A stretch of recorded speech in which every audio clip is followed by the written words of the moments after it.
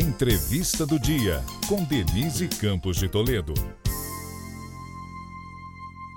E nós vamos falar mais sobre eleições, o debate de ontem, as últimas pesquisas. Eu estou aqui com o Rafael Cortes, que é cientista político e sócio da Tendências Consultoria. Rafael, boa noite. Obrigado, Denise. Boa noite.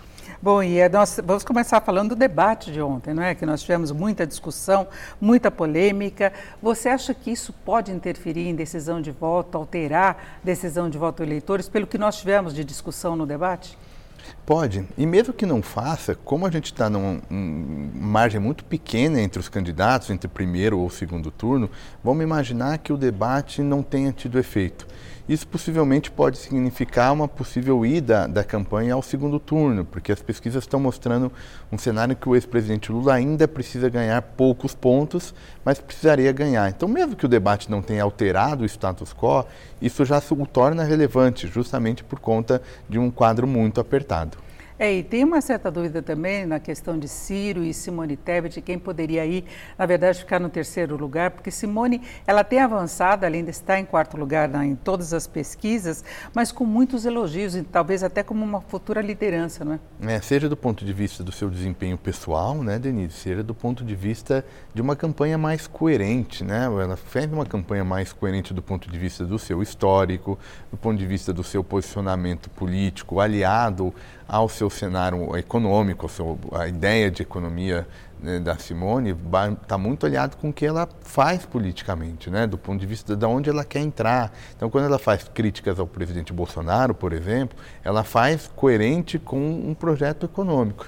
O que está acontecendo com o Ciro? E eu acho que ajudando a explicar por que está uma disputa muito pequena, muito forte entre eles, eu arriscaria inclusive a dizer que a Simone vai passar o Ciro no final das contas, porque o Ciro perdeu um pouco o eixo. Ele faz um discurso econômico de esquerda, ele mesmo diz que é de centro-esquerda, e cria expressões do tipo fascismo de esquerda nessa tentativa de equalizar Lula e Bolsonaro. Então, essa incoerência que eu acho que me parece que no final das contas vai acabar prejudicando a campanha do Ciro nesse finalzinho, quando é o momento em que aqueles que estão com menos votos tende a perder um pouco de dinamismo, porque o eleitor concentra nos mais protagonistas. O Ciro, na verdade, ele não conseguiu um discurso de equilíbrio, né? Ele faz essas críticas à esquerda no momento em que a Lula busca o voto útil, que seria nele, para ele passar dessa margem. Eu queria até lembrar, a última pesquisa que nós tivemos hoje mostrou mais um avanço de Lula, né? Lula teria avançado 1 ponto em relação à pesquisa anterior, chegando a 49,3%, é pesquisa da Arco Atlas, então ela tem esse vírgula alguma coisa, e Bolsonaro caiu 1,1 ponto, 39,9%, e daria 50,7% de votos válidos para Lula. Está tudo na margem de erro, né? Quase todas as pesquisas, mesmo o Datafolha que saiu ontem. E, portanto, um menor efeito, né? Um pequeno detalhe, né? Uma última mensagem, enfim, mesmo que pequeno, pode fazer diferença. O que eu acho que na prática, o que a gente está falando aqui, fundamentalmente, possivelmente, primeiro ou segundo turno vai ser decorrente da taxa de comparecimento nas urnas. Acho que vai ser uma variável chave. A gente já tem aí uma certa estabilidade dos principais candidatos. É difícil mudanças amplas por conta que tanto Lula quanto Bolsonaro são nomes muito conhecidos do eleitor, então o eleitorado já tem uma imagem muito consolidada para o bem ou para o mal dos principais candidatos, de tal sorte que são movimentos muito pequenos e, sobretudo, à disposição do eleitorado ir para as urnas. A gente sabe que às vezes em algumas eleições tem maiores ou menores taxas de abstenção, isso pode fazer diferença agora em 22. A gente estava conferindo até a questão do clima, para algumas regiões pode ser um problema o excesso de chuvas. Agora, há uma grande preocupação da equipe de Lula em relação à abstenção, ele teria mais a perder com isso? Historicamente, o que a gente mais ou menos sabe, quanto maior o custo para o eleitor votar, maior a chance dele se abster, né? Então, eleitores com renda mais baixa, escolaridade mais baixa, que vivem em condições mais difíceis, aquele eleitorado que não acessa as políticas públicas do Estado, então dá uma sensação do tipo, minha vida está tão difícil que não vai fazer diferença ganhar ou ganhar B. Eu estou trazendo isso de uma maneira pouco formal, mas acho que é um pouco essa ideia de que não vale a pena votar, ainda mais quando tem um custo grande de transporte, etc, etc, né? E isso gera abstenção, às vezes, menor entre grupos específicos. Como o ex-presidente Lula é muito forte nesse segmento, ele que, em tese, tende mais a perder. Por outro lado, a eleição de 2022 ela é curiosa, porque é uma eleição que, se é verdade que tem essa percepção de que não faz diferença, mas como a gente tem discutido tanto política, como a percepção de que o mundo está um pouco fora do lugar, vulnerabilidade social, dificuldade para pagar a conta, então tem uma ideia de que vai fazer diferença. E aí isso pode minimizar essa tendência esperada de uma menor abstenção. A gente vê uma força maior de Lula ainda entre o eleitorado que foi beneficiado pelos programas sociais da época dele. Aliás, é uma coisa que ficou em aberto, que se imaginava talvez uma repercussão maior do aumento do valor do Auxílio Brasil.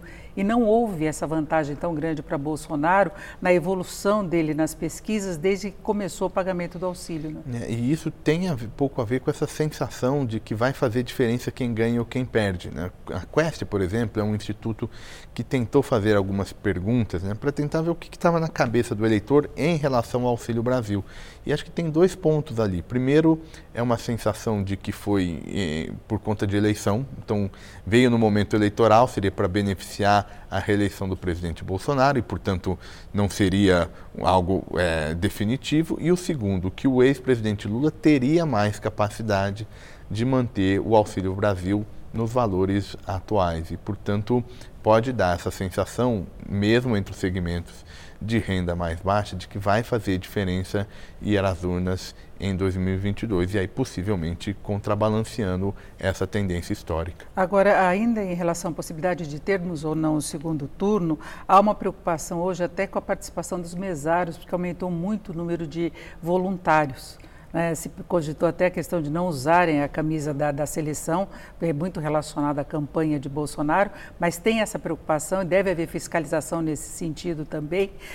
Você vê algum problema maior? Porque Bolsonaro hoje também chegou a falar, mais uma vez na campanha, da possibilidade dele sair vitorioso em primeiro turno. Olha, Denise, a gente não vive tempos normais do ponto de vista das bases do debate político, né? Então a gente está discutindo segurança do sistema eleitoral, a gente está discutindo uma série de pontos que pareciam resolvidos, né? Que a gente não tinha maiores evidências de que era um problema e acabaram por uma agenda do presidente Bolsonaro, isso voltou à tona.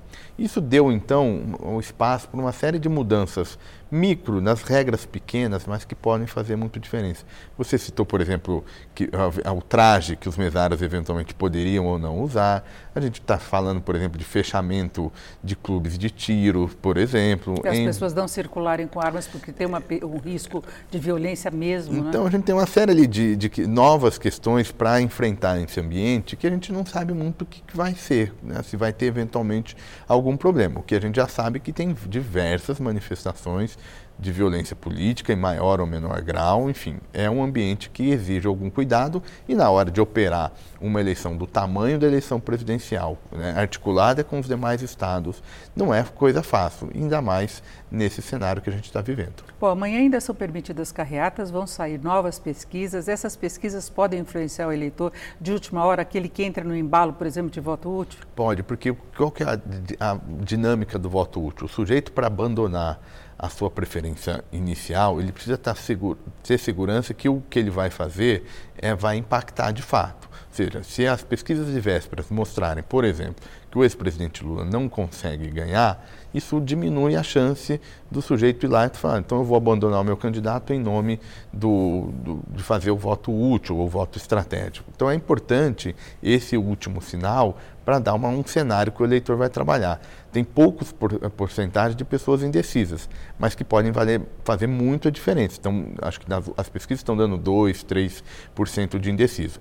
Pega um pouco como é que está dando o resultado, se uma parte disso vier para Lula, pode ter vitória em primeiro turno. Agora, Rafael, considerando os números das pesquisas, ainda se vê uma vantagem de Lula no eventual segundo turno. O presidente Bolsonaro teria alguma estratégia mais eficaz para virar essa situação, não apenas em relação à decisão de voto, mas à rejeição, que as pesquisas também mostram que é um percentual elevado em relação a ele? Olha, os últimos momentos, Denise, estão mostrando que está difícil, né? Porque tanto na perna de melhorar a avaliação de governo, né? Isso já se esgotou. Teve uma melhora ao longo da campanha, muito em função da emenda constitucional dos benefícios, enfim. Então teve alguma mudança, pequena, mas houve, né? Que agora parece ter se estagnado pelas pesquisas mais recentes. E na outra perna, a perna da rejeição pessoal, ela andou muito de lado, ela é muito resiliente. Então, sugere pouca chance de alguma novidade. É claro que, com um período um pouco mais amplo, o governo pode, de novo, usar o poder da caneta, enfim, o governo tem um efeito de agenda. É por isso que é raro a oposição ganhar, e é raro a oposição ganhar em primeiro turno, de tal modo que deve ter ainda uma eleição competitiva a despeito dessa relativa estabilidade na diferença Lula-Bolsonaro. Porque sempre se fala muito da importância da economia, a gente tem visto indicadores econômicos melhores, né? Hoje mesmo, há pouco eu estava falando da recuperação do mercado de trabalho, nós tivemos uma queda da inflação, aquela estratégia de corte do ICMS teve impacto especialmente sobre combustível, a alimentação cedeu um pouquinho, tem efeito também de cenário internacional, a contas públicas, embora se tenha muito receio do que vai acontecer no ano que vem, também houve melhora, mas não veio de novo esse impacto até na avaliação de governo, né? Não, o que veio menor intensidade, né? Veio alguma coisa, mas sobretudo o que veio da avaliação de governo não chegou no comportamento eleitoral, justamente por conta dessa rejeição alta do presidente Bolsonaro. E em 2022, contrariamente às eleições históricas, a gente está tendo um confronto entre dois nomes que já são conhecidos, um presidenciável e um ex-presidente, né? E isso faz com que o eleitor tenha alguma imagem segura, porque quase sempre o eleitor tende a ter um comportamento conservador, né? Então ele gosta de votar no candidato do governo. Por quê? Porque isso é mais seguro, o candidato do governo tem uma medida mais concreta, a oposição tem retórica, o governo tem medida. Então, historicamente, esse eleitor, ele tende a ir com o governo. Por que ele não está indo tanto na intensidade para gerar um favoritismo para a reeleição? Por parte por conta da rejeição alta do presidente Bolsonaro e da comparação com o ex-presidente Lula, especialmente nos mais vulneráveis. Pode ter até algum efeito da pandemia, e para nós fecharmos eu queria colocar uma outra questão também, que a gente vê esse favoritismo, por enquanto, de Lula, mas ele não transfere nas disputas para os governos estaduais. Eu estou citando, por exemplo, Minas Gerais, Rio de Janeiro, aqui em São Paulo, Haddad, por exemplo, fica menos confortável no segundo turno, então não tem essa transferência, né? Não tem, né? Do ponto de vista do eleitor, essas campanhas são separadas. Alguns estados, ela é mais nacionalizada. São Paulo, por exemplo, essa nacionalização é mais clara, muito embora o candidato à reeleição, o Rodrigo Garcia, aqui pelo estado, tenta justamente chamar a atenção para o plano local. Mas, na média, na cabeça do eleitor, são eleições diferentes. Ele avalia se o governador foi bom, avalia se o presidente foi bom, e não tem uma conversa necessariamente entre eles. Quem tenta juntar a elite política, nem sempre isso dá certo. Agora, dá para falar alguma tendência, para fecharmos mesmo, de formação de Congresso?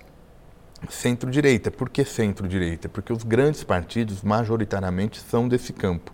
Os grandes partidos têm mais recursos financeiros, que têm se mostrado muito importante para o resultado eleitoral, mesmo na era das redes sociais. E, portanto, a tendência de um status quo prevalecendo, então eu imagino que o campo continue predominando, deve ter uma mudança na composição, ou seja, os partidos aliados ao presidente Bolsonaro devem ter uma dinâmica melhor do que partidos, por exemplo, como o PSDB, mas ao mesmo tempo tem uma tendência de um equilíbrio da esquerda. É muito difícil essa onda de votos no presidente Lula não bater nos deputados. Vamos conferir já no domingo isso. Eu agradeço muito ao Rafael Cortes, que é cientista político e sócio da Tendências Consultoria. Rafael, muito obrigado. Essa foi a entrevista do dia para o podcast do Jornal da Gazeta.